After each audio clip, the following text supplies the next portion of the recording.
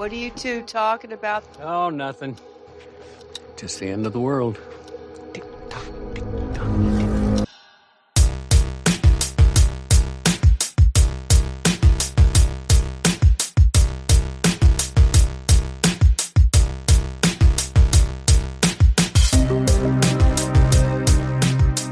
Welcome, everybody, to Who Pods the Watchmen, your comprehensive companion podcast for the upcoming HBO.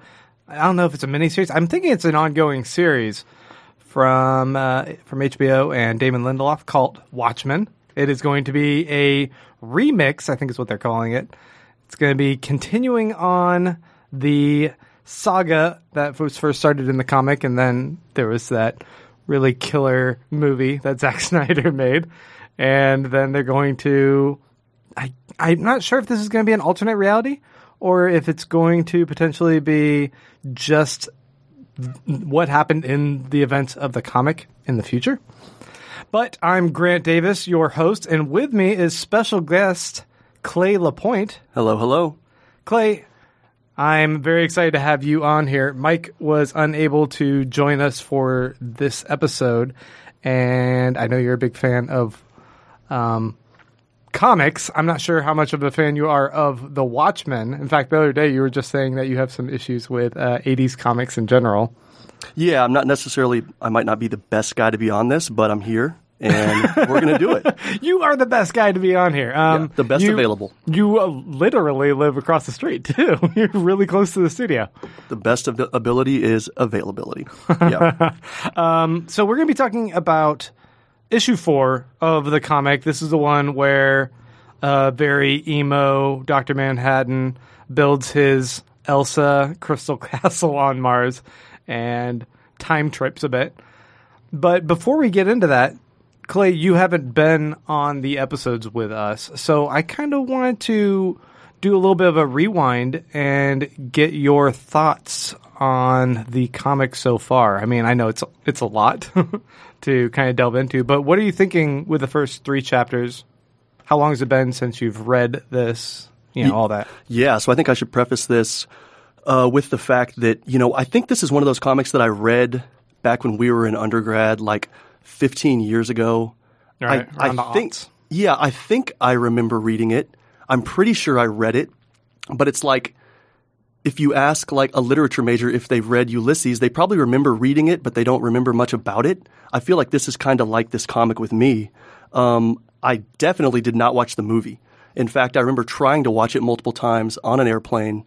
I would stop it, go back to other movies, finish those entire other movies, then go back to this movie and just get bored again. And I did that 3 or 4 times and finally gave up, and I never gave it a second chance. It's so funny because it's all spectacle and you still got bored. Yeah, and I think you've gotten on to me before about trying to watch movies in airplanes. So I don't know, maybe I need to give it another chance, but it's not the ideal location. Yeah, so basically, and for this podcast, we talked about it last week, and I've read only the first 4 issues. So I don't remember anything that happens after this. I'm kind of right here as a new reader for all intents and purposes. Awesome. So, the first 3, interesting. They held my attention. I don't know if this is a great book for what it did to the genre or if it's a great book on its own. You can kind of mature the genre of comic books, and it's important looking back. But is it actually an enjoyable read on its own? And I guess maybe, I think it is. I think this issue for me was actually by far the most enjoyable issue. Yeah. And I don't know if you it sounds like you agree. I'm of the 4 we've gone through again so far. I just love the format. What's going on with this one? It felt like, especially with that last one, chapter 3, I was a little bit complaining about it because it seemed a little bit too clever for its own good. How every line was paralleling a separate storyline, almost a little bit too heavy-handedly. And I was like, I get it. You're a wordsmith. I actually liked that because I thought it did show a good amount of structure and a good amount of awareness with the intertwining storylines and dealing with these individual characters, obviously on an individual level, and then also this social malaise that's happening that kind of obviously in the 80s reflected the fear of like mutual annihilation, yes, right, between the great superpowers. And I think that the start of issue 4 I really keyed in on that right away in the first couple pages because at the end of issue 3, the newspaper vendor sees that Russians invade Afghanistan. So now, John has gone off to, the moon or Mars or whatever, right? Yeah, he goes to Mars. To Mars, and now right away the Russians make a move. And so now the dominoes are falling. People are trying to line up the world powers are lining up their weapons and everything, and he's just so afraid. And I kind of got so tired of that whole general social malaise type thing. Like we get it. We get it from comics in the 80s. We're hit over the head that New York was gross and grimy. That's why I don't like comics in the 80s, is because we always see a disgusting Gotham City, and we see these punk hairdos, and we see this stuff, and it just doesn't resonate with me. But what if Joel Schumacher makes a movie Exactly. about it? Then it's okay. He makes it cool again. It's bright and reflective and fluorescent. Right. Yeah. Okay. Yeah. So, but for issue 4, we really look at, instead of the macro, we're looking at the micro. And the whole thing is, it's kind of a pause issue because nothing new happens, but we revisit, this type of, like you said, emo. But for me, it's really just this idea of obviously that is emo, right? Just self-reflection. And he's trying to figure out not the technical aspects of what happened to him, because that's resolved within like 3 or 4 panels, but the more emotional human interactions, like, whoa, how did I become what I am? Right. There's this great irony to how emotionally detached Dr. Manhattan comes across nowadays. And yet he spends this entire issue reflecting on, I guess, either how he got that way or showing that he does still have sort of this attachment, but he no longer knows how to relate to that aspect of his humanity. Yeah, precisely. And I think, when we look at the first page or second page, he starts off with these really short declarative sentences, right? The photograph is in my hand. Basically, this is somebody who's so sick and tired of humanity and tired of this drama that he leaves and goes as far away as he can. Like, no man is an island, right? And he actually goes and finds an island that only he can get to, ensuring his isolation. And then he's kind of making these short, when you're so stressed sometimes, right, the most important thing to do, or one of the best things to do, I think, is just to make a list, right? You make a list, you check it off, and then you get some of your sanity back because you've now restructured like your priorities, what you need to do. And he's doing that, and he's kind of saying, this photograph is in my hand. It's 1985. It's 1959. These short sentences, and then at the end he says, I am trying to give a name to like what happened to me. And I think that's on page 2. And so that's the first time he says, I'm trying. And we see this person with godlike abilities, and now he says, I am trying. And what he's trying to do is to understand how he got where he is. And that obviously says if he's trying, he hasn't understood it yet. And right. He hasn't got to the solution. So for a guy who there's later in this, I think it's Janie who breaks it down for him. For a guy who's able to see how all events are going to unfold in the future and how everything happened in the past, and it all seems to be happening for him simultaneously because in a way he's untethered from time, right? She's like, you can understand how everything works except for the human condition or something like that. Yeah, and I think she or I forget if it was her or Lori is also talking about the JFK assassination. Like you knew it was going to happen, but you didn't do everything. Right. You didn't do anything. And I think that I was kind of writing some notes on just like maybe a page of notes here. And I kind of, at first, I was getting on to him about that, kind of doing, repeating what Lori or what is it, Janie?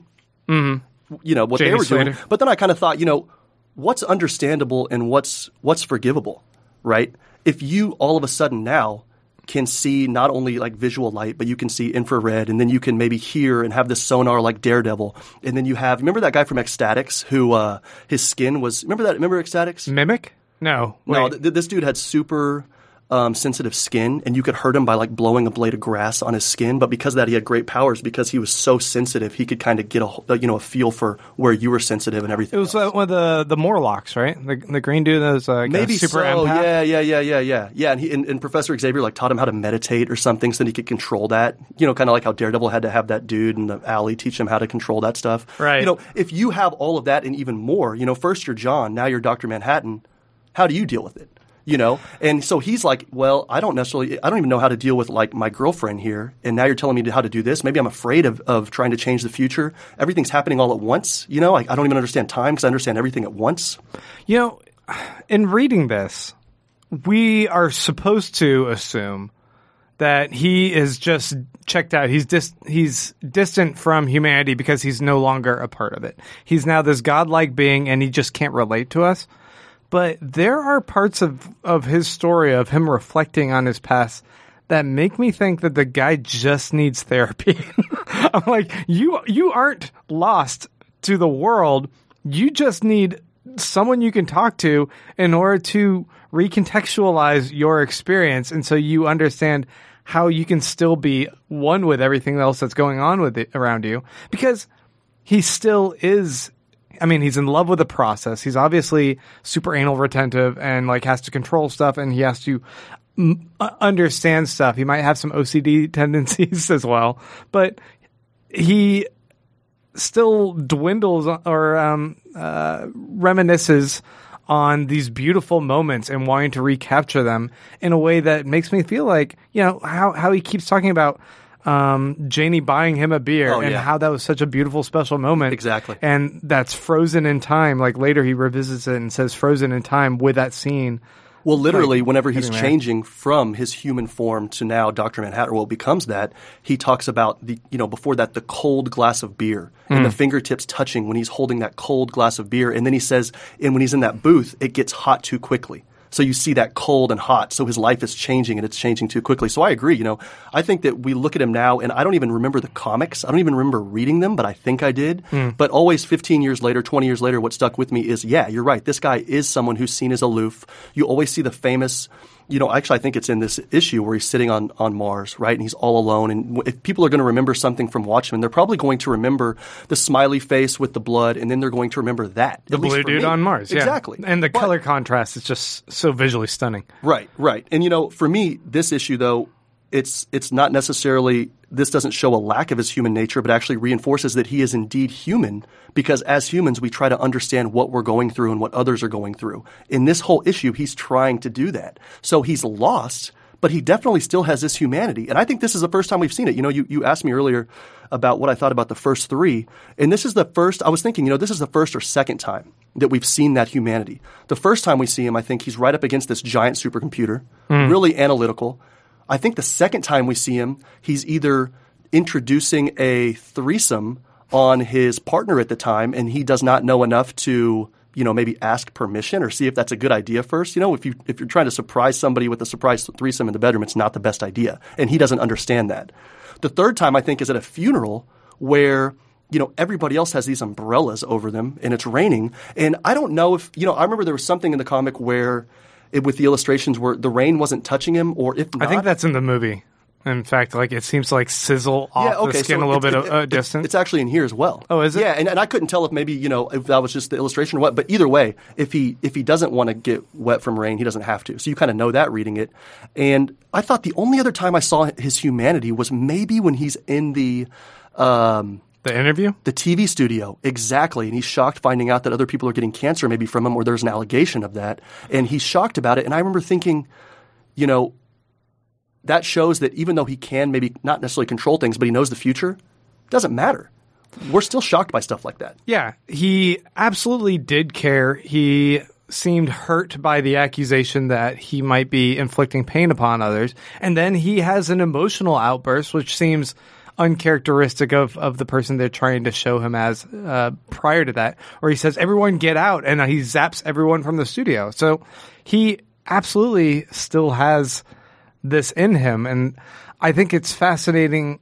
I know you haven't really watched the trailer, and you might not know much about what's going on in the upcoming TV show. That's right, yeah. I'm kind of just anti-trailer, anti-preview, just as a philosophy. Yeah, you just kind of like to go into it fresh and discover it. I mean, I think in Game of Thrones, when we were watching it together, at the end of every episode this last year, I would put my fingers in my ears and then mumble to myself while y'all watched it. Right. Yeah, right. But there's speculation that his character might be in the upcoming show. And if he does, pop back up on Earth, I think it'll be even more telling that this is just a temporary phase for him. This idea that he isolated himself. He went on this emotional sabbatical, this self-imposed isolation, so that he can get in touch with himself and maybe cope with his otherness. I mean, in a way, it feels like he is kind of going through a journey like anyone else who has to kind of rediscover their identity. But he's having to do it after he already had an established life that he was comfortable with. This is an unwilling identity crisis that he has to kind of go through. And it's the second one he's gone through. And everyone is treating him like a monster. And at a certain point, you stop having an emotional connection to the things that you're able to do because it comes so effortlessly. So he's able to watch someone get killed or vaporize a gun out of the comedian's hands if he wanted to. He decided not to, so he just watched comedian kill the lady he impregnated in Vietnam. Right. Dispassionately. And I don't necessarily think this is that's a clear-cut case of he's lost his humanity, but that he doesn't know how to frame everything anymore. Well, and I think too, not even during yeah, exactly, that he doesn't know how to frame everything. And I don't know if he got to that point where he doesn't know how to frame anything, but it's just, again, what I said was what's understandable and what's forgivable. He's going through, we see this trope a lot. I don't know if it's a trope, but we see this a lot with characters. Once you take so much in and you're one with the universe, or you're like the Watcher or something, there's inaction. Because it's almost like once this flows through you, Ralph Waldo Emerson talked about the invisible eyeball or something like that, where you just see everything and everything comes through you. Like Mahayana Buddhism or whatever, you try to get rid of all this suffering and this temporariness and then kind of come one with it. Although I guess in Mahayana Buddhism, you come back to earth to help others. But, there's that general sense of once you're taking all of this in, you really can't act. And that's kind of the easy part. I mean, it's not easy because comics aren't real, so none of us have these superpowers. But the hard part is harnessing that to do something else. So I always think, here we're in our lives, things kind of trickle down, drops of water, and it's one after the other, left to right. For him, think about a waterfall. And so they're all individual droplets, but they're all slamming down. So who knows? Maybe 1% of them is there seeing the comedian shoot that woman. Was it the comedian who did that? Yeah. Yeah. But the other 99 water droplets at the same time are happening in all these other places. And sure, his brain can handle it, but as we see, he can't really process things emotionally and doesn't really know what humans need and what we need. So maybe that's kind of part of his inaction. I kind of think that's forgivable. Yeah. If he is omnipresent in that regard, he exists at all time periods at the same time, and he's time tripping in such a crazy way that he can't contextualize one event. I mean, this issue does a fantastic job of how it pivots back and forth, how he finds an event that's happening right now and finds commonality with all these other some big and some very insignificant events in his past, and they're all happening simultaneously, and he keeps kind of reiterating that. I think this does a fantastic job. I mean, Alan Moore is just obviously one of the greatest writers he decided to choose. Is he? I think he's fantastic. I think how he's able to translate. Is he good for 1986 or is he good for 2019 or both? I think there's elements of him that seem ahead of its time, but he was obviously appreciated in his time then too. I mean, this was a New York Times bestseller, one of the best novels, not just graphic novels. So was Eat, Pray, Love. This is New York Times. They don't make mistakes, Yeah. Clay. So, well, actually, this brings me back to something. You just talked about how this issue relates to, he's kind of stacking all of these times, 1986, and then he's 1959, and then he's back in World War or Vietnam, whatever. You like it in this episode or this issue, but you said you did not like it and you thought he was being too smart in issue 3. What's the difference to you? I don't find that there is a wink and a nod of clever wordplay so heavy-handedly in this. In fact, very minimally. It seems like, given that the voice, the narrator of this issue is solely Dr. Manhattan, we're not dealing with him trying to cleverly relate what's going on with his panel with what's going on in a side-running story. And it seemed like every single switchback between scenes, there's an interviewer guy talking about all of Dr. Manhattan's friends dying of cancer. And he says, I believe it was quite sudden and quite painful. And they cut to the scene of painful and sudden fighting between Night Owl and Silk Spectre. This is just one example I flipped to, but it's every single panel. Every time you change you just transition. flip to a random page, by the way. Yeah, that's great. It doesn't matter which one I do. The whole one is like that, and there's a couple that are just groan heavy, like too heavy-handed.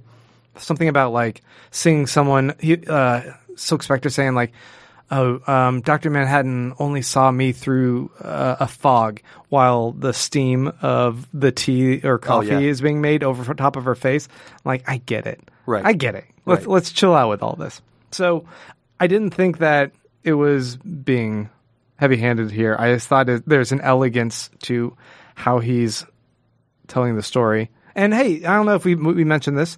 Issue 4 is called Watchmaker.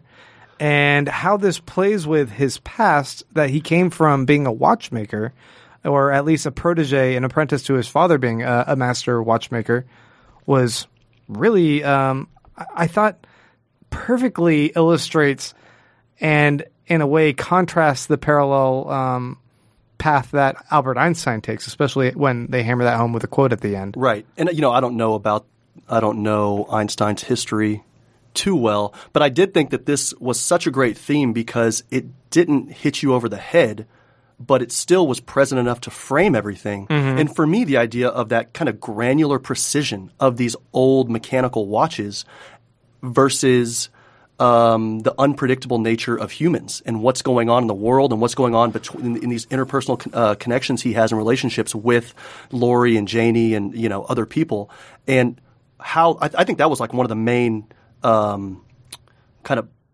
themes in this issue was what's precise, what's controllable, what's predictable, and what's not. Right? Yeah, like this guy is a guy who was very used to everything being structured and predictable, and he could manage all the situations in his life. A watch breaks, I know how to handle that.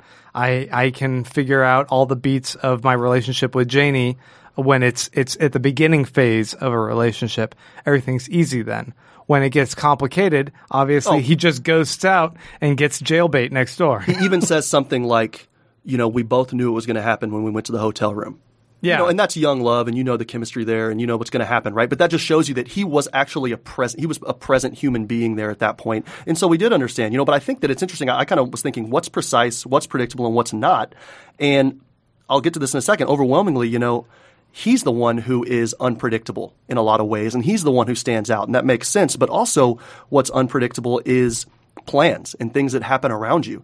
He was going to be a watchmaker like his dad, and then there was World War II, right, or something like that. Yeah. And now all of a sudden he has to go into a new field, and he obviously excels at it.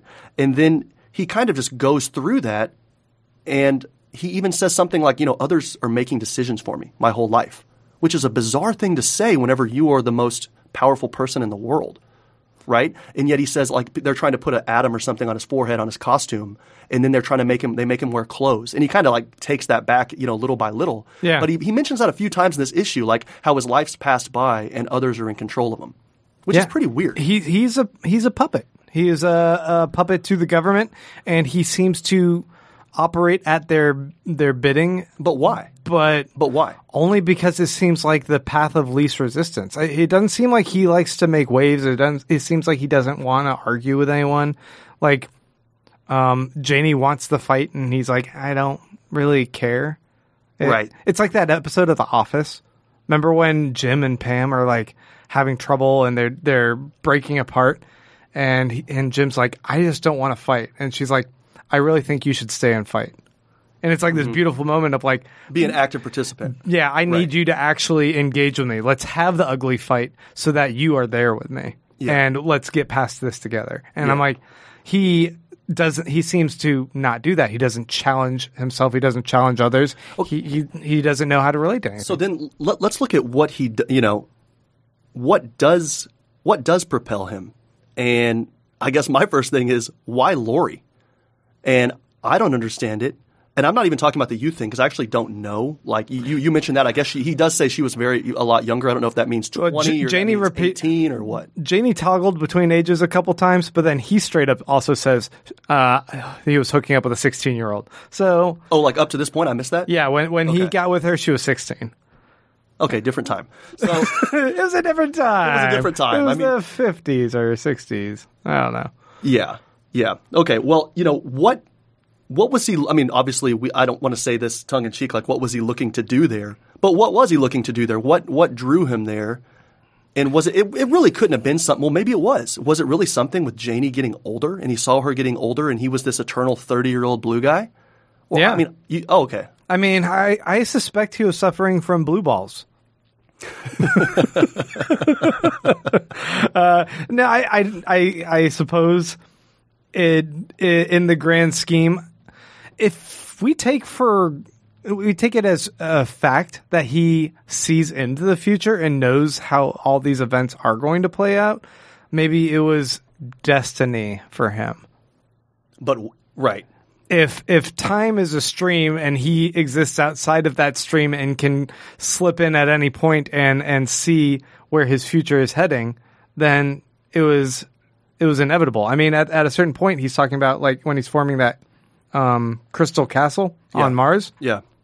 He talks about like I don't know if this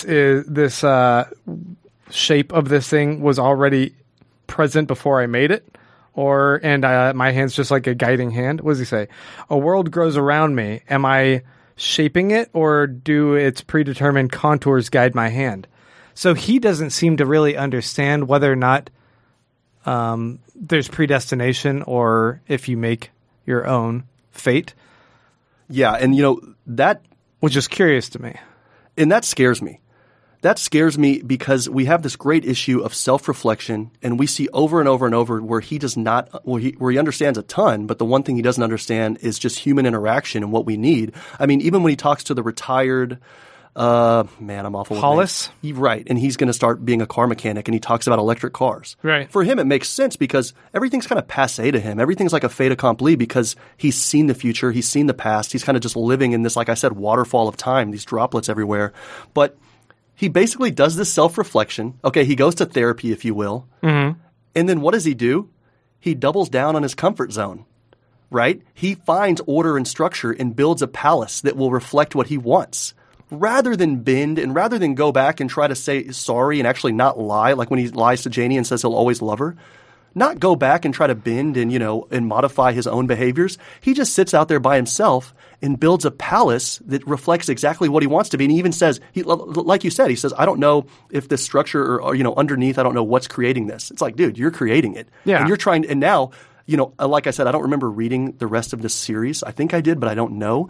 But does that mean that he's now going to go back to Earth and try to create some other type of structure on unpredictable humanity, because we know where that's going to go, and that's dangerous, right? Yeah, I mean that's kind of the point of having a character like this. I mean, he's essentially Superman. I mean, or what was the ancillary from the old Charlton comics?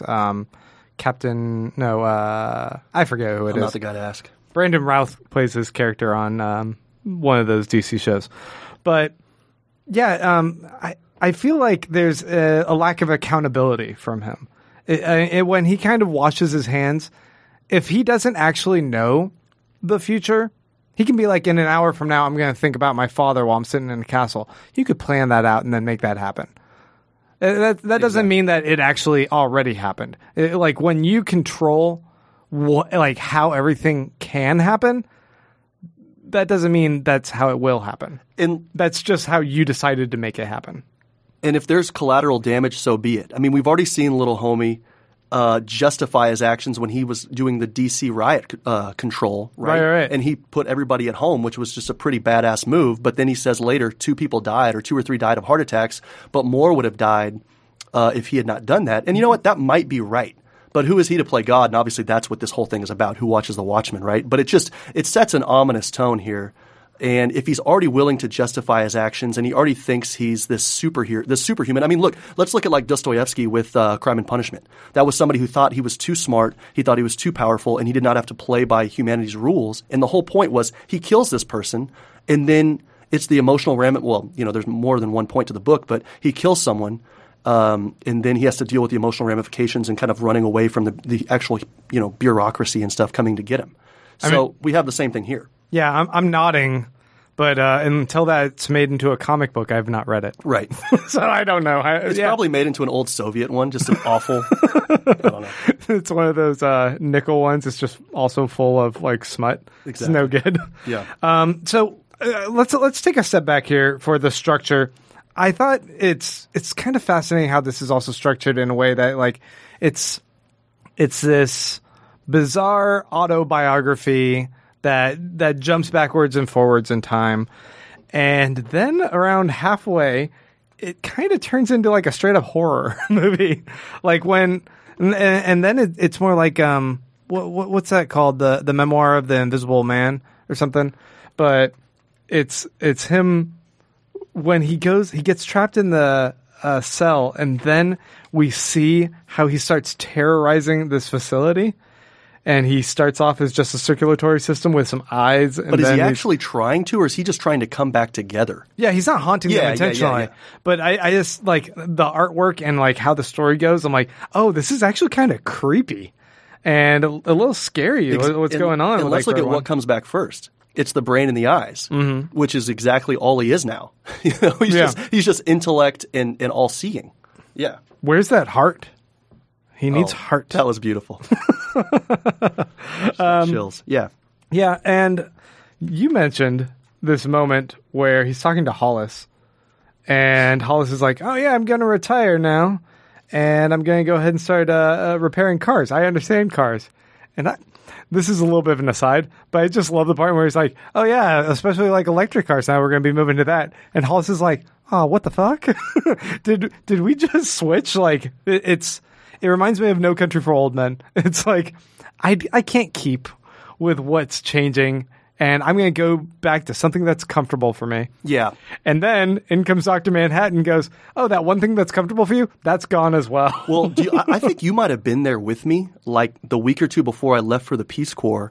Went into REI to get some clothes, which was ridiculous because you just end up wearing like cheap T-shirts from, I don't know if people know this, but Africa is covered in clothing for the losers, like every Super Bowl loser, every political committee, so that's just all you end up wearing. Extra shirts that they made. Yeah, exactly. All the Sports Illustrated shirts they don't use. Yeah, so I go in there, and I was working at the time with this person whose parents were in the cotton industry, right? And they were cotton producers in South Texas or something like that. And I walk in, I'm talking about, oh, this cotton shirt looks nice, whatever. I didn't know anything about cotton, but I mentioned it, and the REI employee goes, cotton's an obsolete fabric. He goes, you need to go to this. And it was just like, it's the same thing here. It's like that annoying nephew or that annoying cousin you see at Christmas. It just harshes everybody's buzz, just rains on their parade. It's like, oh, God, this guy's back. I just want to fix cars. Exactly. Yeah. So as this kind of charts through, we see a little bit more of his interaction with Ozymandias, which I know that you haven't read this again in a while, and I'm not sure if you remember how everything plays out. That's the rich. That's the guy that's the self-made trillionaire. You do kind of remember where his path goes?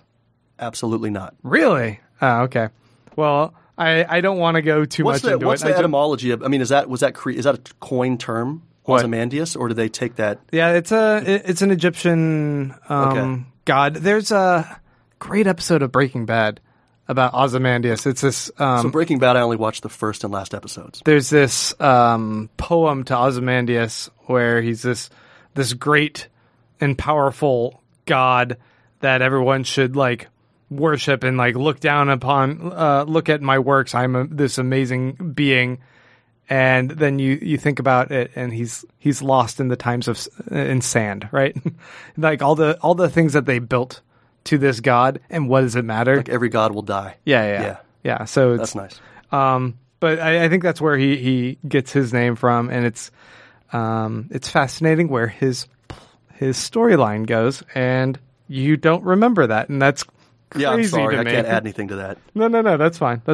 I really don't want to spoil that. Yeah. So what else are you thinking about this? I think it's interesting that we've talked about kind of where he is now. And obviously this entire issue is about where he's been and what he's gone through.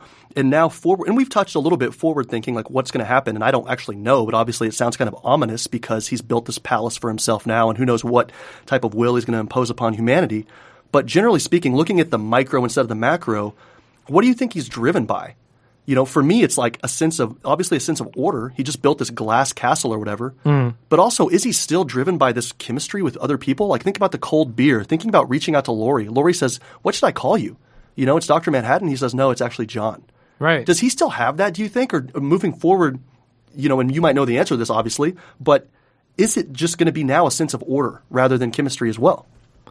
I mean, he still has that connection to people on Earth. So as much as he's driven seemingly by his apathy toward everything and his desire just to be alone with his thoughts, it's peculiar. I saw evidence that he got really excited in the first issue about whatever machine he was working on when he was super large, and Rorschach comes in to like tell him about with the Julions or something. Yeah. He was like, "Oh man, I'm almost like figuring out how to advance this one element of science." Then later we see him talking with Ozymandias, and he talks about how he was able to also. Man, I'm trying to remember exactly what the details were, but he talks about how he was able to do a leap forward in transport and how eugenics had advanced as well.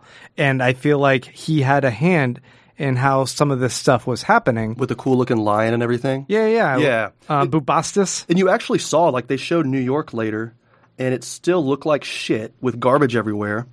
And no one had cell phones yet. It's just fun. I just think it's funny looking at these like things in the 80s and 70s, you know, what they got right and what they got wrong, you know. Right. Well, this was of its time during the Cold War. So like it's fascinating how if you look at page 24 of this, after that there are airships in the air over New York. Oh yeah. They're in the very first chapter. Okay. Yeah. Yeah, well there we go. You see some little Zeppelins. They got them all over the place.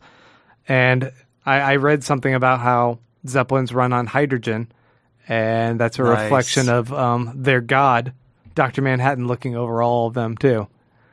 I mean, the parallels that one could read into this, whether, you know, implicit or not, right. I think are just fascinating. And you just pointed at the largest panel of the entire issue where he's in Vietnam, and he's obviously this overwhelming American force in Vietnam, and you have the helicopters behind him, and they're just raining fire and Agent Orange down upon these poor, helpless people, you know, and it's obviously I think that's obviously one of the main differences from this to actual reality, right? Is that they won Vietnam, and they talk about in maybe issue 2 or 3 what would have happened if we lost. It would have broke the country's back or something, right? Exactly. You know, so the point I wanted to make was you see him here, and he's in kind of this Speedo, this chevron weird Speedo, and we before that, he was obviously in his outfit or his costume or whatever. Mm-hmm. He just wants to be a naked hippie, He just wants to be a naked hippie. And he kind of, you know, we see him slowly but surely. And I kind of wanted to ask you, what are the steps that you see in kind of taking his own life and kind of taking back control?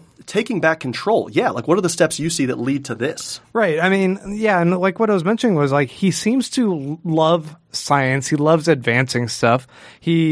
That wasn't just a hobby. It seemed like a full-on passion that gave him some degree of fulfillment. So when he goes to Mars and isolates himself, I mean, maybe he sees a little bit of that opportunity to create his own world that he can control everything and be the god of on Mars. I mean, he loves fixing things, right? I mean, he was always fixing the watches, whether it was for his dad or it was for Janie. Yeah. You know, so yeah. So, I mean, I could absolutely see if he like is living on Mars for that long, him making his own. I mean, I don't know. I get like super nerdy. Like he's like making his own fake dolls and being like, oh, and this is how this this whole interaction should go. No, I think the castle is bespoke. The father is okay with me getting with his 16-year-old daughter because that's how it should be, Dr. Manhattan, you creep. Okay, so I like this idea of this chapter in particular, having him bounce back and forward in time.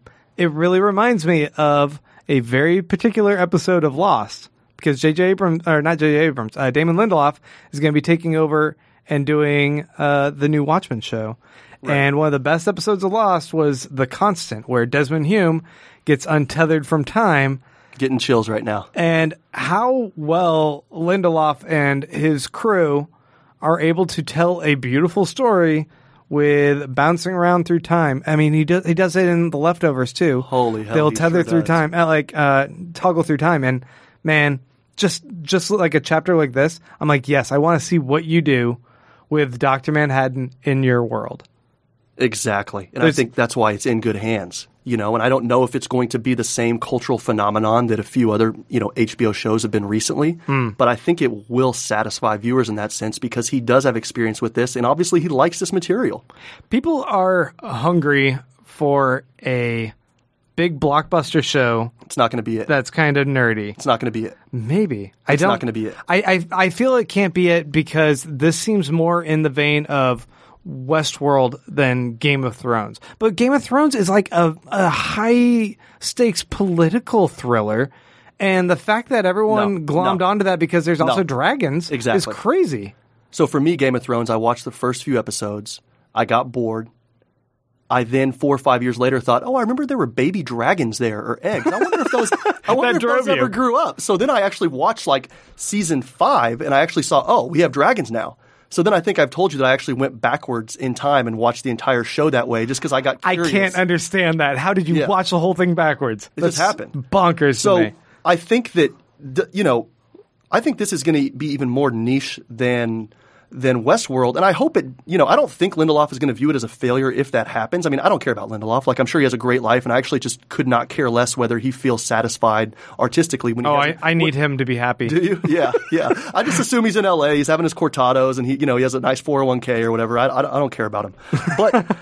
But I do think that this will leave viewers who like the material satisfied. I just don't think it's going to be a cultural phenomenon because at the end of Game of Thrones, you had everybody from people like us liking it to guys wearing joggers on Rodeo Drive liking it, that we would have nothing in common with, but we all wanted to see what was going to happen. And you know what's funny about that? Just thinking about the temporary nature of life. When do we ever talk about Game of Thrones anymore? I mean, I'm getting off track, but we talked about it every second. People had bets on it, and I get it. That's the thing, and that's our new, our nature now with just looking at headlines and getting on Reddit, and there's like a 24-hour news cycle. But does anybody talk about Game of Thrones? Wait until the prequels come out. So we'll see. The new shows? Yeah, they're going to make more. They can't because nothing ever ends. Just like Watchmen says, nothing ever ends. Right. In the next couple of years, maybe. I want to tell you one thing that's could be exciting. We don't know for positive if Dr. Manhattan will be in the show. I will say that in the trailer, it could be a flashback of a scene on Mars where we see from a crazy aerial view. Like Dr. Manhattan in the castle. But that could have been like from the past. It could be a flashback. I don't know what it was. But if they do get him, who is his studly right-hand man from The Leftovers? Justin Theroux. No. Could potentially. I mean, dude, he loved getting that guy naked. How available is the guy from Powder? You just want that guy? We need the guy from Powder. I mean, this was him. Have you watched Barry on HBO? Well, so I've seen it, but don't say anything. NoHo Hank? Oh, yeah. He was bald? But he's too small. Yeah, yeah. Well, I guess he can change his size. That's the whole thing. Yeah, just go exercise a bunch. Oh, my God, yeah. That'd be beautiful. So with the Lindelof connection, and I don't know because I don't like to watch previews, do we have any, you just mentioned Justin, do we have any others? Yeah, Jeremy Irons is playing Ozymandias. So which one is that? I don't know names. Do you remember Die Hard 3? Yeah. The bad guy who's Hans Gruber's friend or brother? Yeah, the big reveal. Okay. Jeremy Irons. Okay. Yeah. I don't know why I had to go back to Die Hard with a Vengeance to reference him. That was great. There's one other thing I wanted to kind of point out here, and I was kind of curious if... just really quickly, was Die Hard 3 the one where at an NBA game, Bruce Willis tried to say the F word like 30 times because they gave it a PG-13 rating and he wanted to like toughen it up to an R? I don't remember. I'm pretty sure he got in trouble for using... Did he? F word a lot on TV, or at least in print. Yeah, you could see what he was doing there. He was mad that it got a PG-13. Anyway, I don't remember that, but that's hilarious. They make reference to Janie's watch getting stepped on by a fat man, and the term "fat man," especially with them talking about dropping the bomb, Hiroshima. One of the bombs was called Fat Man. The other one was Little Boy. And I was wondering if they were also having, was there a little boy in this that was a significant reference aside from him when he was a little boy? So it could be him. But I was like, I wondered if they were trying to, if Alan Moore was trying to have a sly reference to Fat Boy and Little, maybe emotionally Fat he's Man, still Little kind Boy. of a little boy. Yeah. Or, I mean, at minimum, you're right. It was like we talked about. He had this life plan for himself. He was going to be a watchmaker, and then the bomb falls, and it changes his life. Here again, the bomb falls. This guy steps on the watch. These things we can't control, and your life changes. You know. But similarly, how history repeats itself and nothing ever ends, the time period when the bomb fell, everyone thought the end of the world was coming.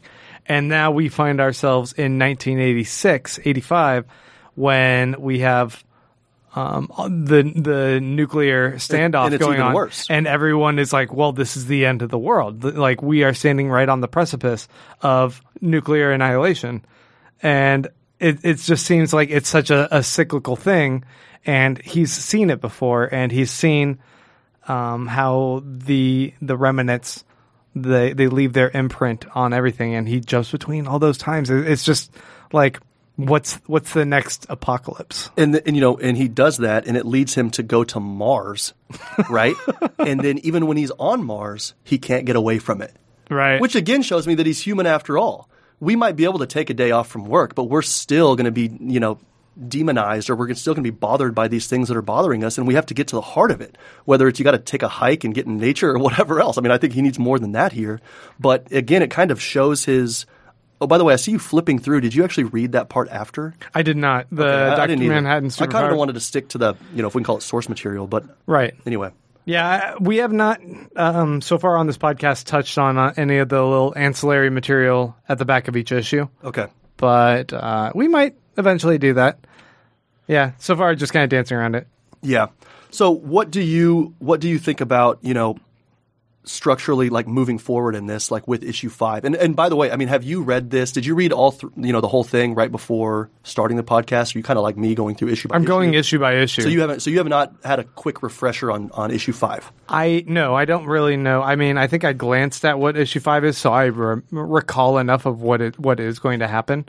I know the beats of it because I was also I looked ahead to a particular issue, which is actually issue 6 or chapter 6. Is that a barn burner? It's the one with Rorschach. Okay. And you kind of get his backstory. So I know enough of the beats of chapter 5. I mean, I'm definitely looking forward to delving into this. And this is a lot of fun. Do you want to join for discussing chapter 6? I would love to. Chapter 5, I mean? I live right across the street. You live literally across the street. You can find me. Yeah. No, thanks for having me on. This was a lot of fun. Yeah.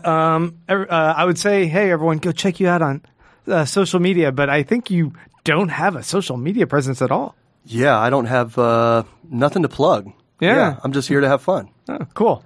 Well, that's good. That's actually on my bumper sticker. I'm just here to have fun. So, If this car is a rockin'. All right, guys, we're gonna wrap things up there. Clay Lapointe, thank you so much for joining us.